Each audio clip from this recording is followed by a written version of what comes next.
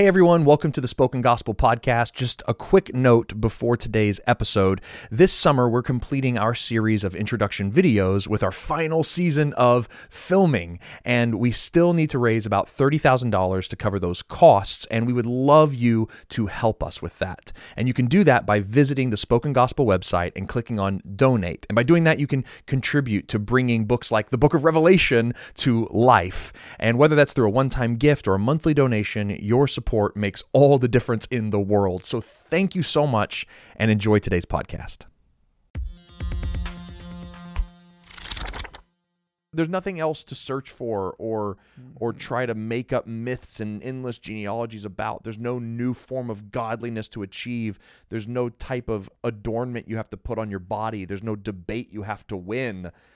It's all done in Jesus. Yeah. That's the mystery, is it's done. The secret is it is finished. Welcome to the Spoken Gospel Podcast. Spoken Gospel is a ministry that's dedicated to speaking the gospel out of every corner of Scripture. In Luke 24, Jesus told his disciples that every part of the Bible was about him. So each week, hosts David and Seth work through a passage of Scripture to see how it's all about Jesus and his good news. Let's jump in.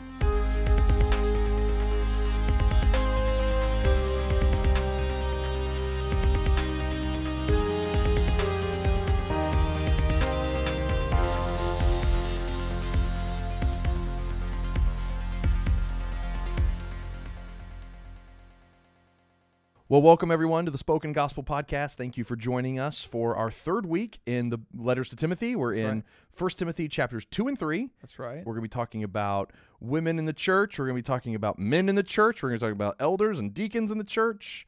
And everyone's favorite passages. Yeah. I'm excited. I am too. Yeah. How are you? What are you processing as you kind of come into this today? I'm feeling great, and the need to start at the end. Okay. Oh. So start at the end. Start at the end chapter 3. Of chapter 3. Okay. Why is that? At the end of chapter 3, Paul literally says, "This is why I'm writing to you." Oh. And I think that's helpful information before we go into the things that most people want to argue about. Yeah, you know what I mean? Yeah. What was Paul's intention in writing? Why is are he these writing here? these things? What does he imagine is the most important things that are driving everything else he's saying? And he says this: "I hope to come to you soon, Timothy. But I'm writing these things." I think the whole letter is these things, but in particular the contents of chapter 2 and 3. "I'm writing these things to you so that if I delay, you may know how one ought to behave in the household of God, which is the assembly of the living God, a pillar and buttress of the truth." And then he says this: "Great indeed, we confess, is the mystery or the secret of godliness. Jesus was manifested in the flesh, vindicated in spirit, seen by angels, proclaimed among the nations, believed on in the world, taken up in glory." So this ends this section of the letter and grounds all the commands he gives starting with verse 1 of chapter 2. So I think we should start here and unpack what this means before we go back. So you're saying, Paul says, here's why I'm writing you. Here's what should ground everything I've said. And what is it? What's the reason and what's the grounding? So he says, "I'm writing all this to you so that you would know how you ought to behave in the household of God." Okay, so the reason he's written all this is so Timothy, and I suppose also his congregants, would know how to behave, how to act, how to live, how to have order in this household of God? Yeah. It's a strange saying. So it's a common stock Roman phrase. So the household had a patriarch at the head of it. It had his wife, his children, his slaves, and anybody else that was his extended family. Yeah. And the master of the house kind of controlled the fates of everybody else. Okay. And so Paul's saying God is the master of the house, of the household of God. So you might have the household of Stephen. Yes. And it's Stephen's household. Stephen's house. And he conducts it in a Roman way. Yes. With great order and judiciousness. Yes. Okay. That's how Romans talk. I don't know if you knew that. Slightly British, but very proper. Very slightly. So this is God's house, which kind of means that everybody in the church is either a wife or a child or a slave. That's the role. A steward is probably the best word, which is actually how Paul has described people already. He says the false teachers lead them away from stewarding God's house. Which was that, or like as the like proper order. Proper ordering. Right. Yeah. Paul's saying, what is the church? The church is first and foremost a house that is ruled by its master God, and the people of the house are the stewards of the house who have responsibilities and functions within the house to accomplish the will of the master. Right. But God's the master. But God's the master, and we accomplish his will. Okay. All right. I think I'm on board.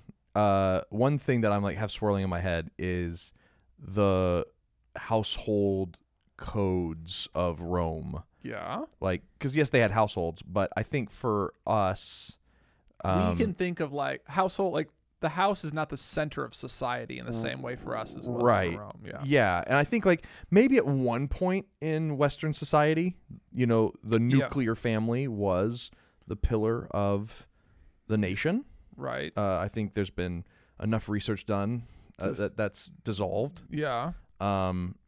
But that was an experiment, at least, was the nuclear family. Yeah. And there's still some remnants of that we can understand. Is like there's the family is one of the most important institutions in a nation. Kind of there idea. You go. Yeah, Exactly. yeah. That's what I'm trying to get at. For Rome, and for the Romans, it was such an authoritative, and not in a dictatorship kind of way, but there was a reason why Rome could spread so far with so much power and proclaim what was called the Pax Romana, the peace of Rome. It's because they knew what they were doing. Yeah. They knew how to keep order in their house. Yeah. Right? And what they did was there was hierarchy all the way down. And that hierarchy, whether it was Caesar or a governor or whatever, or just a father of a patriarch of a home. Right, that's what I'm getting to. It translated all the way down to a home. And the father or the leader of that house was just as responsible as Caesar was over Rome, over his house. And to not do that is to not only be non-Roman, to be that's un-Roman. Yeah. Right? But it is to threaten the fabric of society. Yeah, that would go against Roman family values Right. and be a part of the destruction of Rome. Yes. Yes. That is what's on the line when you're talking about the household codes to a group of Roman citizens. Which is part of the reason why Christianity was seen as a threat. Absolutely. They say like, no, God is the master of that. There's a household. We agree with you, Rome. There is a household that Right. has an authority structure, but at the very top is God, not Caesar. Jesus, not a man. Wait, Jesus was a man, but you Right, know what I yeah, mean. yeah. Jesus, and he dictates how we live and the rules we follow and the way in which our mini society functions here at this church. Right. And it did that. And then it also was like, it's not only the people in my house who are my brothers and sisters, but also my other nationality neighbors are my brothers and sisters. And also, we go to a meeting in the like courtyard of our neighbors, and it's not just the men who go, but it's the men and the women and the slaves. We all hang out together, and we all sit in a circle and listen to somebody teach. Yeah, and it's like they are upending Roman society. And so what's on the line there, and I think what should be in our background of our minds is like Roman society is already suspicious of this Jesus movement. Yes. And so the Jesus movement has to be careful about how they operate in that countercultural way so that they can continue to live peaceably, can continue to function evangelistically, and cast the best light on the gospel and Jesus and his church. We might get into this later, but over and over again throughout 1 Timothy, there are these appeals to be thought of well by outsiders. One of the qualifications for being an elder or a bishop of the church is to be well thought of by outsiders. Slaves are told to act a certain way in order that the broader society will look well on them. One of the first prayers we're supposed to pray is for the governing societies to treat Christians well so that the gospel can go forward. Like there is this evangelistic, broader concern about the way that people perceive the early Christian movement. Yeah. In order that more people would follow Jesus. Would join it. Yeah. Right. So it's like who's going to want to be a part that's all of super something. helpful. Like this phrase household. Right. It's right and good to like put in some context. Like what that meant for them. Not only is God the master of the house and we are his willing stewards doing his will. I think that's right. That's true. Yes. But also like we're subverting Roman family values by even saying that out loud. That's right. And so Paul is writing to Timothy for the express purpose of helping him know how to run God's house. Yes. How should it be ordered? It's not ordered just like Rome, but it's also not just willy-nilly. There's an order to it. And he should take it as seriously as Roman fathers take the running of their house. So we talked about that's the purpose. But then we said there's a grounding. And that grounding, you said, is this mystery of godliness. Well, we're not even done. We're not even done with the purpose. Okay. Which is the church of the living God. He describes it a different way. So we have the household of God, which is the church or the assembled or the gathered of the living God. So interesting here. You have a gathering of people in whom God lives. Whoa. So you're not just like, we're going to organize our home in a way that accords with God. We are going to organize ourselves in a way as if God lived inside of us. Okay. So does that mean like I'm trying to like keep this Roman analog going? In a sense, I said like Roman husbands ran many kingdoms and they are the Caesars of their house. But it's not like when they run their house well, Caesar is with them. Right. Right. Yeah, right. Or like, Caesar's not there giving opinions on how they're running. Right. His Or house. or even like more like beautifully, like a well-run Roman home doesn't mean you get to court the king. You don't get to play host to the king. Okay. Yeah. Right?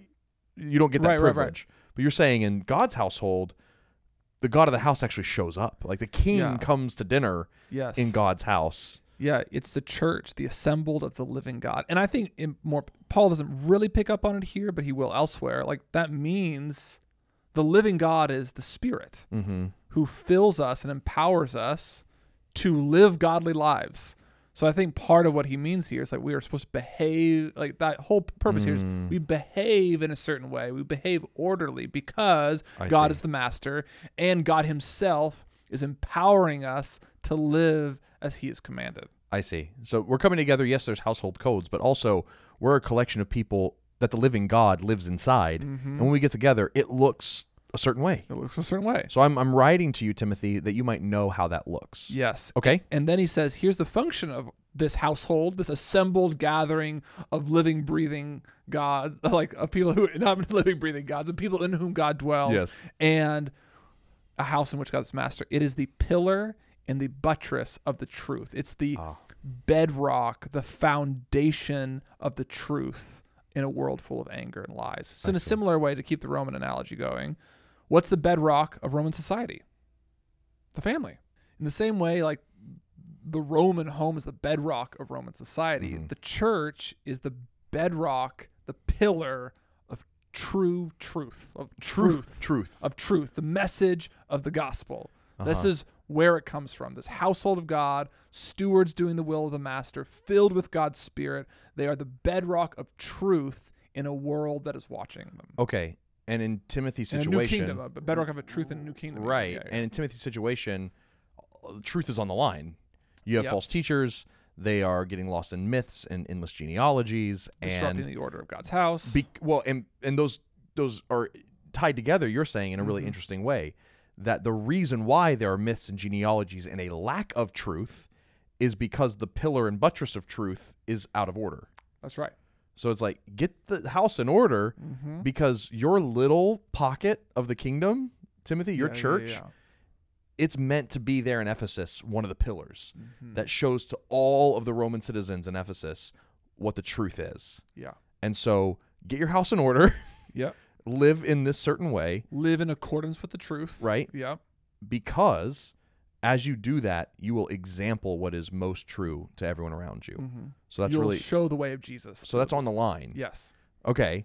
And how does he then go on to define like the truth or what they're defending? Yeah. So he says, great indeed, we confess is the mystery of godliness or the secret of godliness. And then he quotes a hymn. It's like an ancient hymn that they probably would have been familiar with, that Paul was familiar with. It was just a common thing that Christians confess together. Hillsong Ephesus sang it every Friday. Every single time. He was manifested in the flesh. Jesus was manifested in the flesh. This is the hymn. This is the hymn. Okay. Vindicated in or by the Spirit. seen by angels, proclaimed among the nations, believed on in the world, taken up in glory. This is the secret of living as good stewards of God's house. This is the secret of being ambassadors, being part of the gathered of the living God. This is the secret to living a life that accords with truth. That's what this is doing. It's the secret of godliness, the hidden mystery of godliness. Yeah. And then you would expect some crazy, unknown kernel of blow your mind truth. Let me go into the genealogies. Right. Right, yeah. And pull out something you've never heard of before. Instead, he preaches a well-known hymn that repeats the building blocks of the gospel, the basic tenets of their faith. God became man in Jesus. Jesus was raised from the dead.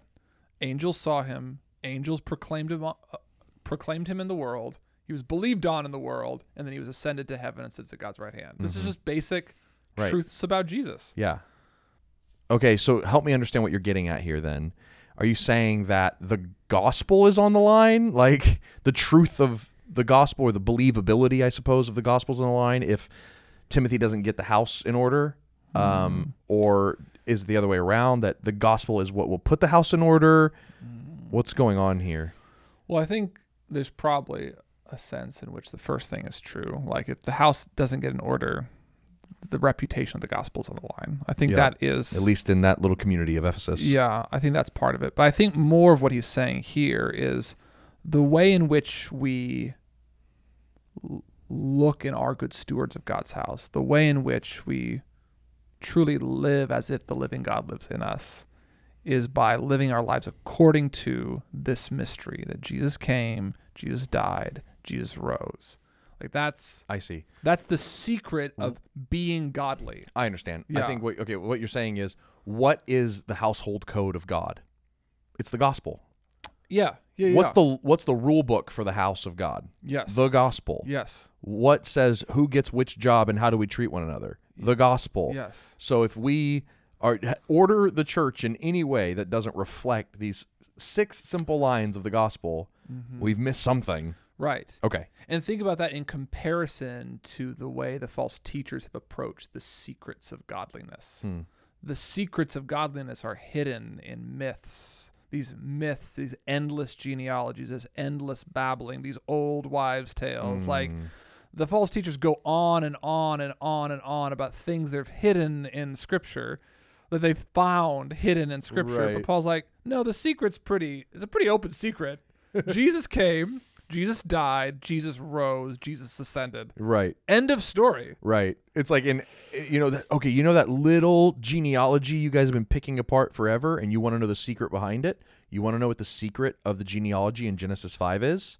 It's the gospel. It's the gospel. The whole point of that genealogy, Matthew showed you, it led to Jesus. Remember that part? Yes. Right. Yeah. So which is really fun, especially for us at Spoken Gospel, where that's like our whole thing. Yeah. Is, especially last episode, we talked about how to rightly and wrongly use the law, the Old Testament. And it's like, well, if you want to use the law rightly, you have to understand the secret behind every part of it. Right. Wherever you are, there's a secret hidden in it, but it's not what the false teachers were looking for. Right. Some mysterious thing that makes you live immorally and make up your own conclusions about life. The secret in every passage of the Old Testament is these 6 lines about the gospel. Right. That's amazing. Okay, that's really cool. Then let me ask you this question. Yeah. I think this idea that these bald facts about what Jesus did, he came, he appeared, he died, he rose, he ascended. How has that helped me become more godly? Right? Do you know what I mean? Like, why is that the secret, the essence of godliness is knowing these things? I mean, I guess 2 answers pop into mind immediately. One is, this is the message that's so good that it changes who you are. Okay. It's like Paul just talked about it in chapter 1. He is now patient with false teachers because he was a false teacher to whom God was patient. Yeah. The fact that God became flesh, died for our sins, rose from the dead, and is now ascended and ready to return to bring us home again is such good news that it changes our hearts. Which he also talked about in chapter 1. It gives us like sincere faith and good hearts that want to love people because God has so radically loved us. Okay. It changes who we are. Okay. I think that's the first thing. The second one that came to mind was not only that it makes us new people, but it gives us a new system, a new worldview to see how the world should operate. Okay. Because especially imagine you're a Roman citizen. How does the world operate?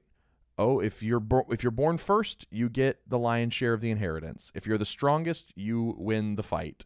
If you have the most power, you crush those underneath you. That's how you excel in this world. That's how you succeed. That's how you grow. And Jesus is like, no, I was the God of the universe, and I became flesh. Yeah. That's a new system that he's introducing into the world.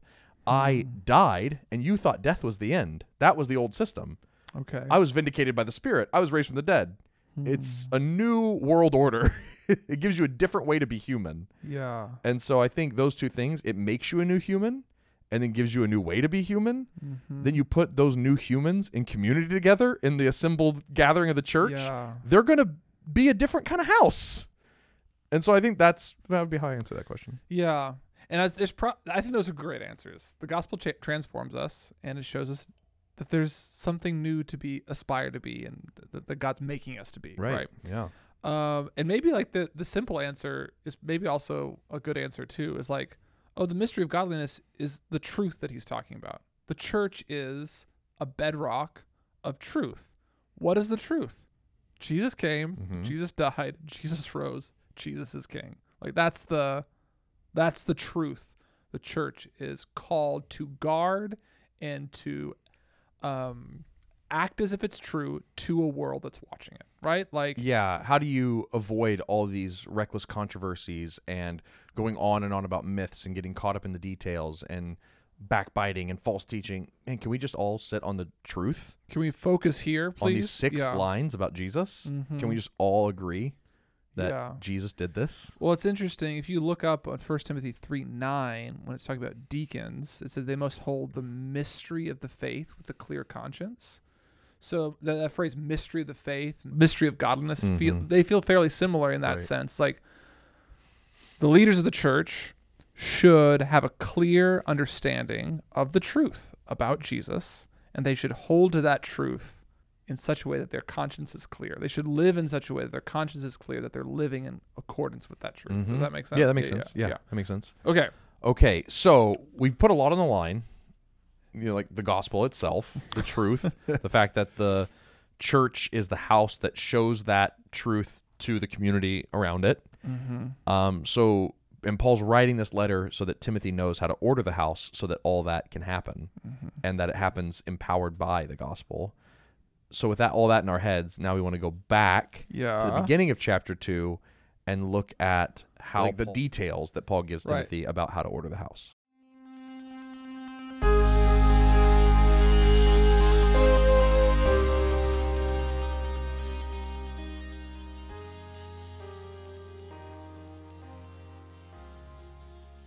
Okay, so chapter 2, he says, first of all, so this is a part of the reason why I think it's okay to go back to chapter 3 and then come back here, because like, first of all, about what?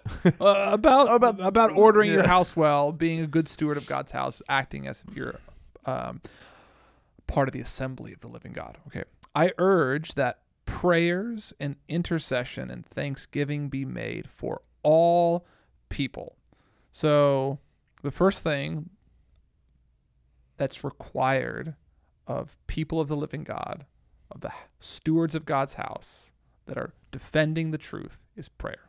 Like, we should just say like that's how it starts, is prayer for all people. And then just to reiterate that, he's going to go on a long little excursus here, and then he's going to pick up that same thing again and talk about prayer again. Yeah. It's going to happen multiple times that he's going to come back to this centrality of prayer for the people of God.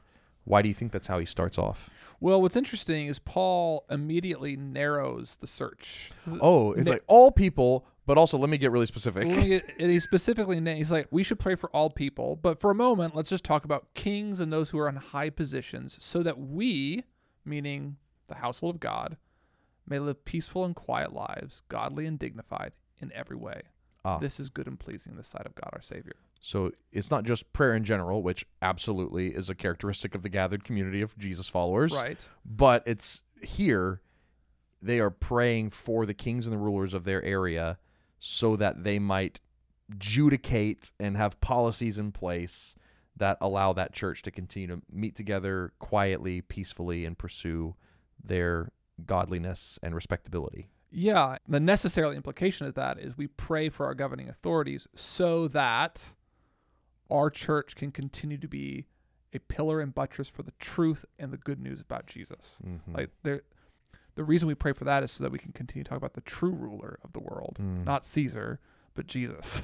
Right. Right. Yeah, totally. It's like we need to have this place of peace and quiet, where we're not going to good order. Yeah, good order. Yeah. That we can exist so that we can be patient with our nation.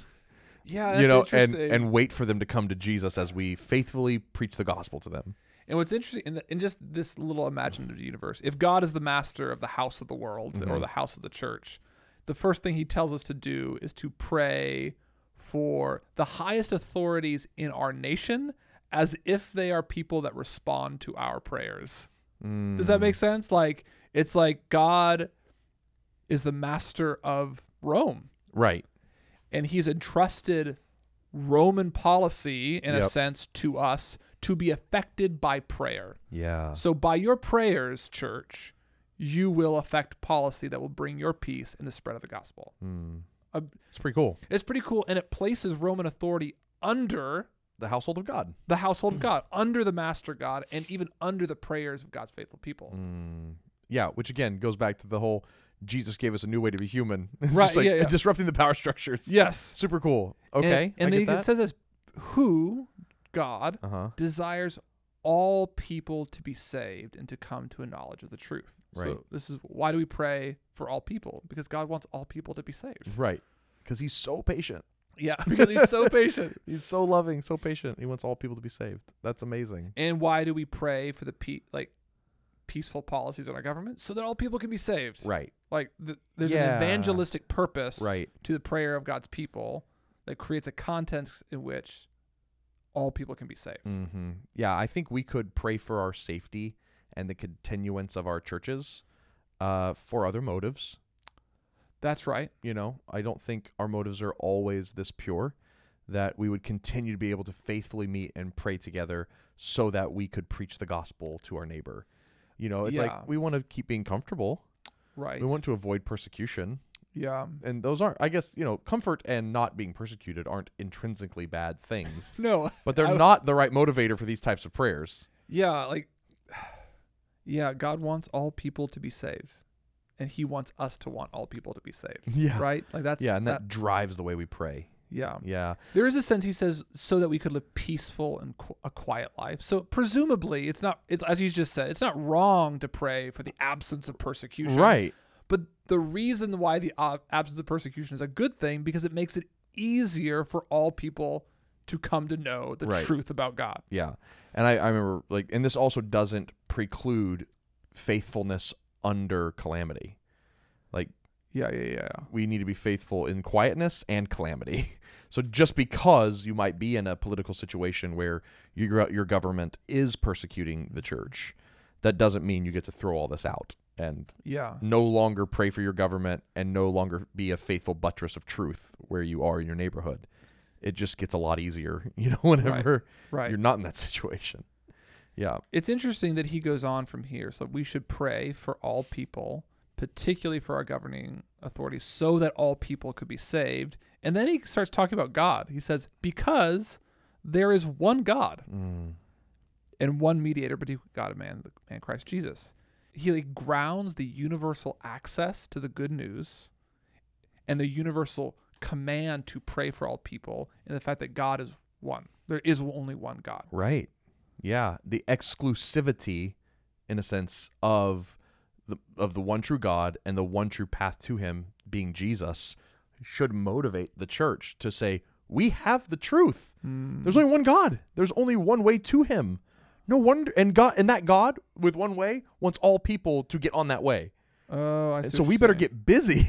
Right. I heard it. The first way that I heard it was because there's one God, that one God must want all people to be saved. If God wanted only part of the people to be saved, then he would have a God for those people and a God for those people. Right. National gods. National gods, Yeah, the polytheism of Rome. Yeah. Like, you could have that. Right. But the fact that there is only one God Of every nation. means, and there's only one mediator between God and man, the Right. man Christ Jesus, that means there is universal access for all people to be saved. That has to be the case. There's not a God for the Jews and a God for the Gentiles, Right. a God for the rulers and a God for the slaves. A God for those in Thessalonica and those in Ephesus. There's one God. Right. And through him, all people can be saved. Yeah, so it's kind of funny. We talked about two sides of the same coin, where there is one God who is the God of every nation. And so that's why he desires all to be saved, because he's the God of all people. Yeah. You know, you would have these territorial gods, and those gods would want their own people to be saved. But surely the God of the Jews wouldn't want the Romans to be saved.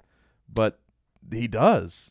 And if because there's one God. because there's one God. Yeah. And it's like, and that the people who believe in this one God, who's the God of every nation, know the one way to get to him Yeah. is the mystery of godliness, which we talked about. It's the grounding of the church itself. It's Jesus Christ and him crucified and raised. And so it's like they have the universal God and the universal way to him, Jesus Christ. Yeah. And that's why they pray that they can keep witnessing in this city, that they can keep being a presence for him, because they are the carriers of the mystery, right? That they have the way to God. I guess I don't frequently think about or praise God or thank God for that fact that there is only one of him. Yeah. You know what I mean? Like, Right. Yeah. We did not grow up with the Shema. Maybe you did in your house, but Maybe. But Hear, O Israel, the Lord Lord God. is one. Yeah. And I don't have like polytheism to compare it to. You know what I mean? So right. it's like it's kind of the water it's you either swim in. monotheism or no gods. Like, those are my options. Yeah. So I don't think about the difference between there being one God and many gods, and why it's good news that there's only one God. That God we is have one. theism and atheism. Yeah. We don't really have polytheism, at least in the West. Yeah. Yeah, that is interesting. So why should we rejoice and praise and be drawn to prayer and be fervent to take the gospel to all people? Because there's one God. Because there's one God. Like, but what? Because he is the God of all people. Oh, the one God of all people. I think I understand. Right. Let me say it this way. I think we can feel really personal about God, and I think it's a blessing. Yeah. Like, Yahweh is my God, right? My Lord and my God, right? He's mine. He's right. He belongs to me in that sense, like that. He's the God of all people. He's my God. It's my God, right? He's not the God that I think he's there's some living God. He's living in me, right. kind of So thing. that's really good. But then to go, he's also the God of Iranians. Yeah. Right? And there's so many Iranians that don't know that he's their God. Right. And that he's just patiently waiting to be in relationship with them and love them. And there's only one. They don't have another God. There's only one God. He's their God, and they don't know him. And he's theirs. I think it's interesting. I think I've often talked about, like, heard conversation about the exclusivity of Jesus. Like, there's only one way to salvation. It is the one God, the one man, Christ Jesus. Right. There's only one way. And I've almost been trained to think of that as something that needs to be defended. As like, nobody likes the exclusivity of Christianity. So I need to defend the fact that there's only one way to be saved, and that's through the one God and one man. Not Jesus many Christ. ways up one mountain. Right. And so, like, I almost like, but the way that Paul seems to be talking about it is like, no, it's self-evidently a good thing that there is only one God, because that means all people can be saved. Right. Because what if there was thousands of gods? What if Iran's God never died for their sins? Right. Yeah, it's like what other God would do that? If there's only one God and he's the best one there ever could be. Yeah, totally. It's like it's good. There is one God for all people. He is the God of all nations. So come to him. Yeah, and he provided the one man, Christ Jesus, who gave up his life as the ransom. Like, that's amazing. Which is the testimony, the truth, the gospel. And what's interesting about that word ransom, by the way. Yeah. So the one man, God, who saves all people through himself, that word ransom's a slave word. So we're talking about the household, like we're in household code section. Right. How does the household of God conduct itself? Well, the household of God conducts itself by remembering that their master has rescued them from a previous slavery, rescued them from the slavery of sin, and made them stewards of a new home, slaves of a new. I mean, Paul will say, we're slaves of Christ. I'm a Right. slave of Christ. Yeah. He's not ashamed to call himself a slave. But like, we are now, we're under the employ of a new master. He's ransomed us out of one slavery, put us into the household of a new master. Yeah, he's asking us to inhabit that household imagination and see ourselves as part of God's house, but as ransomed slaves. Yeah. And so let's stop there for a second, because we're about to get into the roles of different people inside of this church. But before Paul even lets himself get in there, he says, okay, first off, view yourself in the wider culture. Pray for your rulers and authorities that you can continually, patiently preach them the gospel. Mm-hmm. Now, that's who you are to the world outside. Who are you inside the church? You are a ransomed slave, along with every other brother and sister in your church. You all are on that same footing. You're all stewards doing the will of your master. Yeah, exactly. There's one household God here, and it's the God, the man Christ Jesus, and he has made you a ransomed slave. So there's not moms and sisters in that old traditional sense, all this different hierarchy. There's neither man nor woman, slave or free. Right. Yeah, You are all ransomed slaves, blood bought, Yeah. free but slaved. Like, here you are, all on the same footing.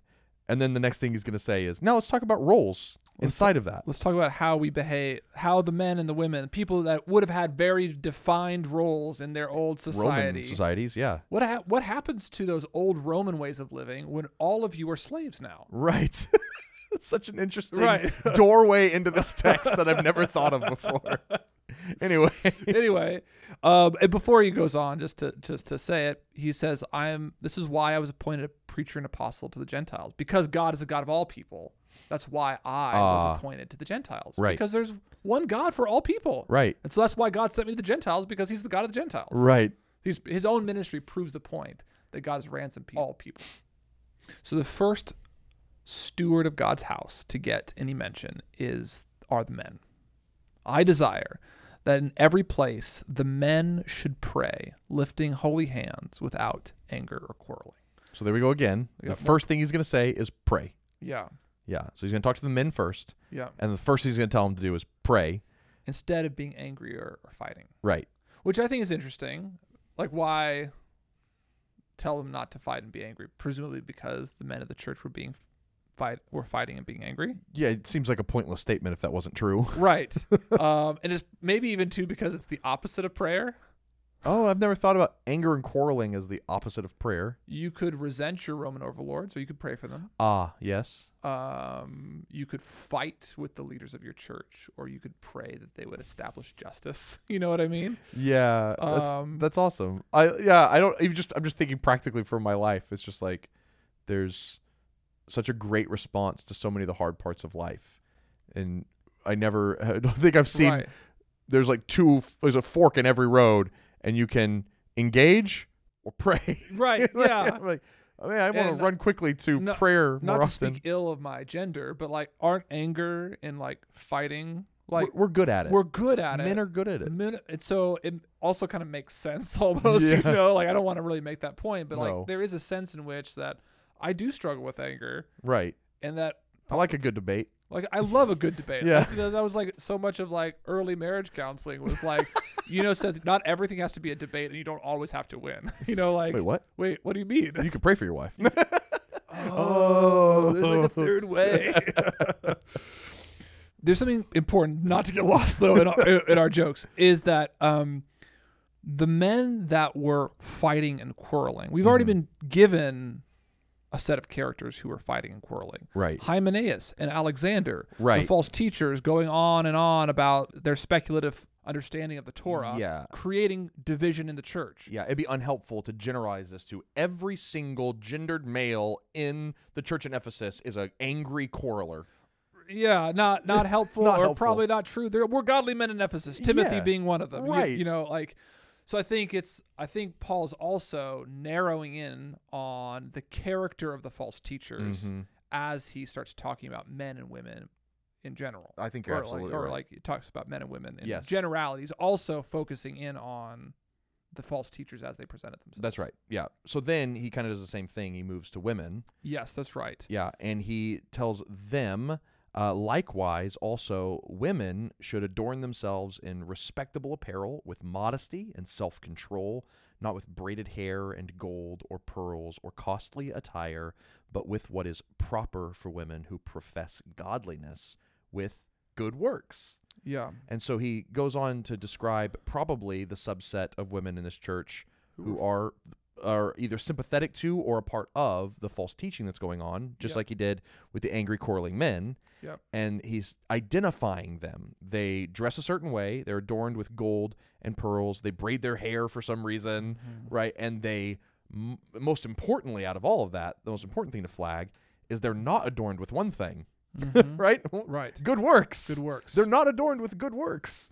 Yeah. It's interesting, all the way up in 1 Timothy 5, we're going to get into this conversation about widow care ministry. And there's this group of younger widows who were told, don't adorn themselves with good works, but they are led away by their passions, and they do all these other things. There's a sense in which there's probably a very specific group of women Paul has in mind, a group of ostentatiously dressed widows who are acolytes of these false teachers who are causing problems, clothing themselves with things other than good works. Right. And so this text brings up interesting questions. Yes. Like with the men, it's a little easier because it's like quarreling and wrongful anger.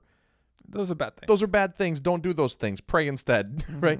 With this, it's a little confusing because like, okay, so women cannot wear jewelry or nice clothes. I was wrong the other day when I braided my daughter's hair. Yeah, right. Yeah. It's like, oh, braided hair is now off the table.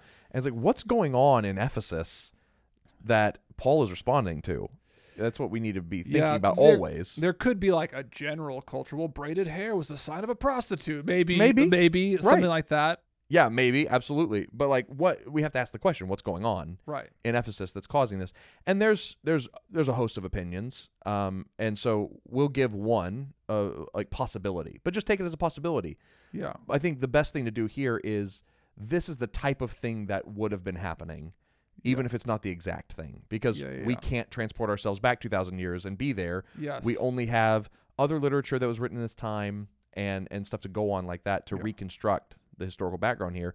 But at the bare minimum, what might have been going on is what some scholars have called the New Roman Woman. And they were this group of women, kind of like this cultural movement, and it was a minority group that might have been happening in this time.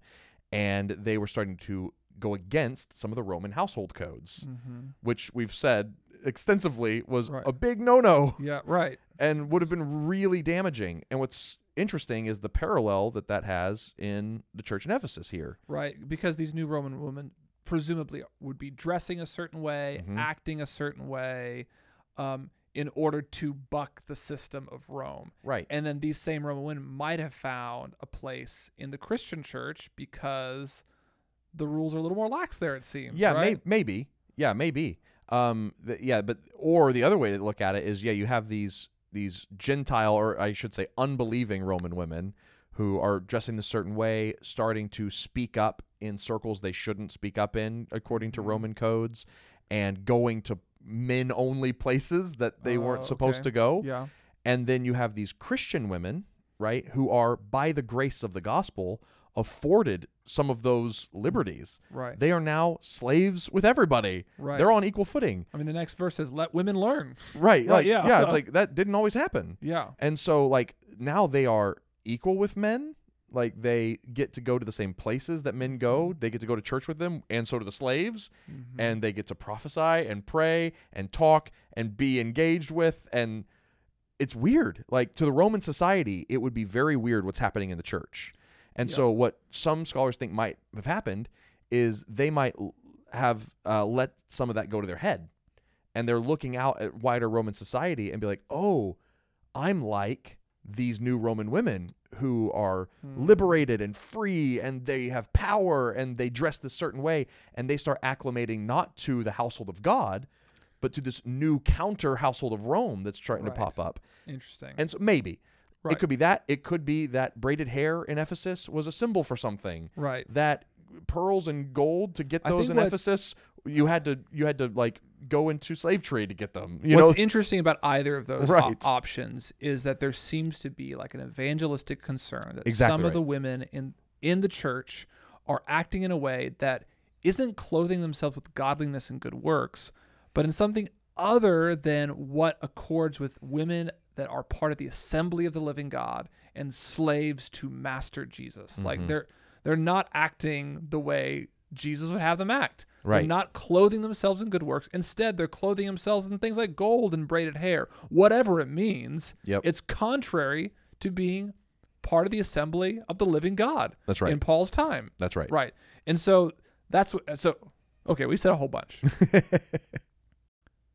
The point is, Yeah. godliness. Women, be godly. Right. He says, clothe yourselves in good works and care about good works more than you care about sticking it to Roman culture, more than you care about Dressing a certain way, parading your beauty whatever at church. was going on behind that. It's like good works. Right. I mean, let's say it simply. Men, like false teaching men, pray. Stop fighting. False teaching women, be godly and adorn yourself with good works. Yes. Right? Super simply. Super simply. That's the thing. And Okay. instead of dressing ostentatiously and not doing good works, women should learn. So this is the verse. Mhm. Women should learn quietly with all submissiveness. Why does it say quietly with all submissiveness? I don't know how else to learn. I don't know how else to learn. That's the only way I know how The to command learn. here is to learn. Right. Which, as you've already said, is not something that women were not always allowed to do. Not always. It wasn't like prohibited in Roman society. But particularly to a group of false teaching women, Right. they need to learn what Right. it looks like to live with God as your master and live amongst the household of the living God. Right. They need to learn quietly and submissively. And then Paul goes on to say, I don't permit a woman to teach or to exercise over a man. Rather, she's to remain quiet.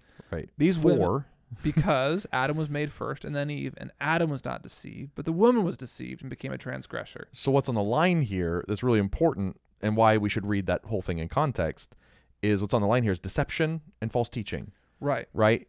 Paul immediately appeals to a story and he's trying to get the church in Ephesus to see that what happened in Genesis 3 is happening to them again. Yeah, what happened in the Garden of Eden was that a false teacher came in and deceived a woman who deceived other people. Yes. And that was bad. That's bad. He's like, that's what's happening. You've got these, you got Alexander and you've got these other guys. They're quarreling and going on about myths. You've got this group of ostentatious women, and they are fanning those myths into flame, teaching it to other people. Mm-hmm. That happened in the garden, guys. Can we please stop? Yes. Please stop. Please stop doing that. And the thing about the Garden of Eden, that was God's first home. Right. It was God's first home. He was the master of that first home. That's and right. The same thing is happening again in God's new home full of new creations. Don't be this way. I want to keep my house in order. Yes. Yeah. That's good. That's really good. And then you get this interesting phrase here. Women will be saved through childbearing if they continue in faith and love and holiness with self-control. Yeah. This is one of those mysterious verses in Scripture that it evades accurate interpretation. But it gets also, I think, it gets to the heart of the gospel. Yeah, I mean, really beautifully. The threat of the first home, God's first home, was a false teacher. Right. He came in, he deceived, he broke the unity of God's home, just like these men and women are right here. Right. But what did God promise? That there would be a son born of a woman who would save the world. So what are these women who are frustrated with whatever's going on there, trying to not learn from Timothy, but argue with Timothy? Mm-hmm. What do they need to do? They need to remember that God has appointed women to be a part of the salvation story. Right. And they should learn what it means to be a godly woman from the man God has put in charge, Timothy. Yeah. I'm thinking so many things right now. It's one of those weird verses that's so weird to me that it just exists out of context in my brain. Yeah. And I don't know why. It's not being a good Bible reader. But if you just read it straight through, right?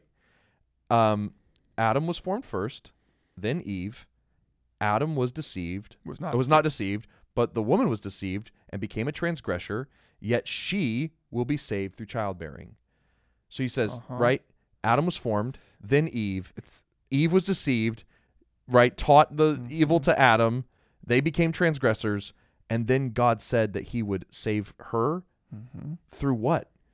Through the bearing of a child that would be the deceiver crusher, the snake crusher. This is Yeah. Genesis 3:15. Between- Again, proving Paul's point in the first chapter of how God, like patient God is. Right. Where he's just like, remember how God treated me when I was a blasphemer?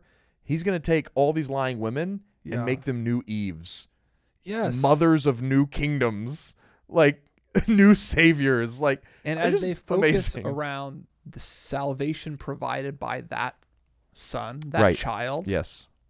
as they focus on the gospel, as they major on the majors, what happens?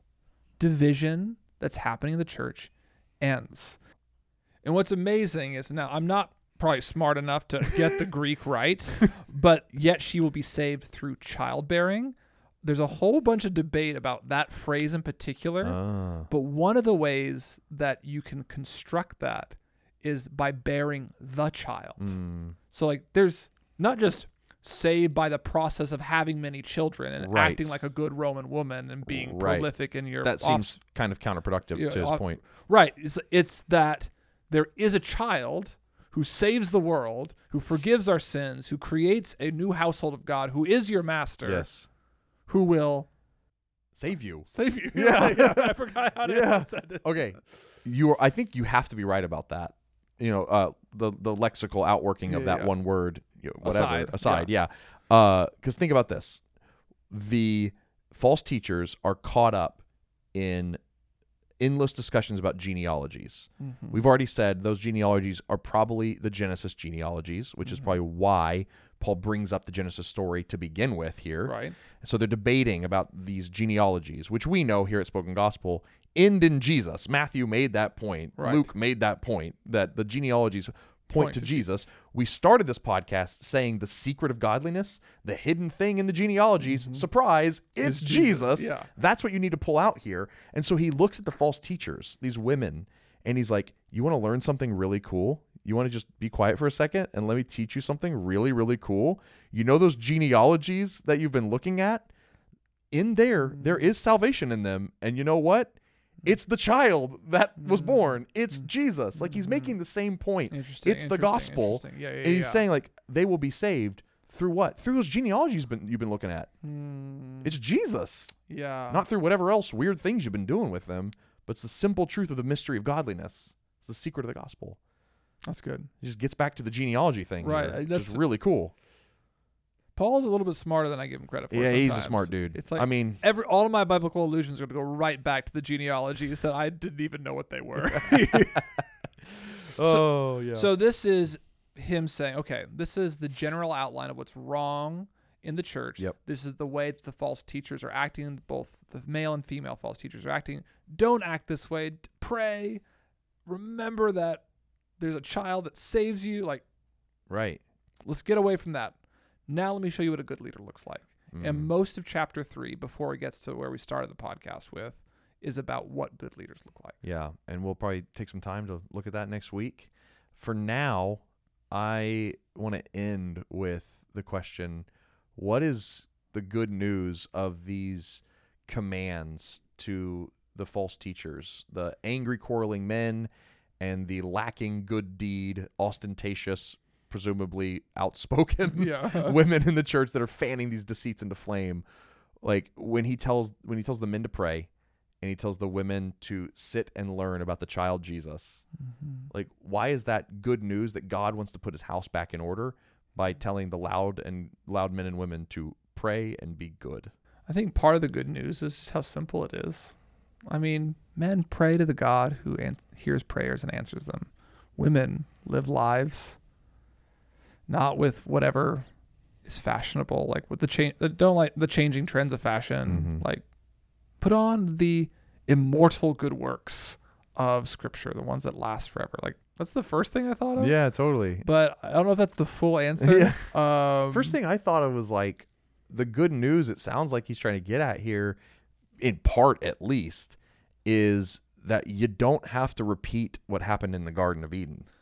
Yeah. Like there was a lie from a false teacher that got fanned into flame by a woman and took the whole world down.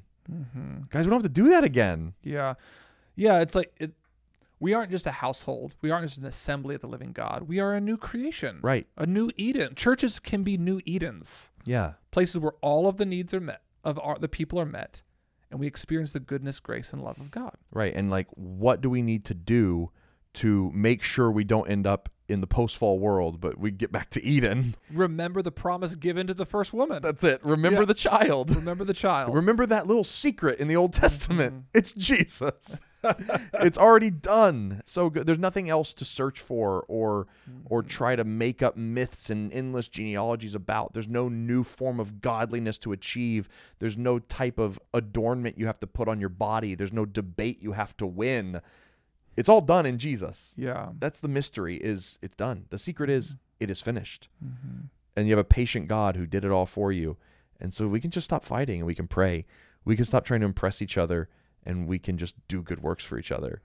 Like we can stop trying to have a shouting contest and we can learn in quietness and submission under the word of God. It's so interesting that he appeals to the creation story because I don't often think of my church as a potential new Eden. Mm-hmm. And I don't think of threats to that church as potential new Satans, you know? Yeah, totally. I mean, John does. He calls people who are false teachers antichrists, Yep. you know, like people who are against Jesus. And it makes me hopeful. I think like being part of the household of God with God as my master. Like, okay, I have a job to do. I have a role to accomplish. I'm a steward of God's purposes. Okay, that's cool. I've got a purpose. I'm indwelt by the Holy Spirit, part of the assembly where whom God lives inside. Okay, that's really cool. But like being a part of a new creation, having a role in creating and sustaining a new creation inside our churches feels really powerful and really hopeful. Yeah. And I want that, even if I don't quite know what it looks like, boots on the ground. But at the very least, like people's needs are met. Love that issues from a pure heart is seen consistently. We don't fight. We don't quarrel. Yeah, and I think that's the other part of the good news that I see here, the other gospel turn that I see in this text. That I don't have to go to church and feel like I have to measure up to the other people. Because I can only imagine, like, if you're going to church dressed like that, everyone else is kind of feeling left out on some level. But one of our staff writers, Christine, we were asking her opinion on this, and she was saying, like, I think the good news here is that you don't have to be fancy to impress God. You know, and I'm like, yeah, that's good news. It's like, yeah, I mean, Adam and Eve were naked. They didn't, like, I mean. Yeah. So it's like, all they were adorned with were good works. That's all they had on. I mean, I think is part of, like, could you imagine going to church and not having to care about fighting with the other guys at church? And like getting in arguments with the guy who disagreed with you last time? Can you imagine going and not caring what you look like or what other people look like? Yep. But that you're just there to love one another, to serve God, to experience the joy and power of the Holy Spirit. That feels like Eden. Yeah, it does. And I think, part of that good news is as we discover the mystery of godliness, the secret of the gospel, which is just Jesus came, he died, he rose, he ascended, he's coming back. The more we do that, the more God's house gets put in order. The more we meditate on the gospel, the less we quarrel, the more we're clothed with good deeds, and the more we are happy to sit in humble submission under that teaching and just be changed by it. Yeah. Like the gospel puts God's house in order. So if you're like your church is in disarray, like you need the gospel and just sit under it. And he's patient to reorder his house, you know? Yeah. So, okay. Well, we'll take a look next week, I suppose, at overseers and deacons, and maybe we'll have more to say about the mystery of godliness. Hope so. I hope so. But thank you guys for joining us on this episode in 1 Timothy chapter 2, and we will see you next week.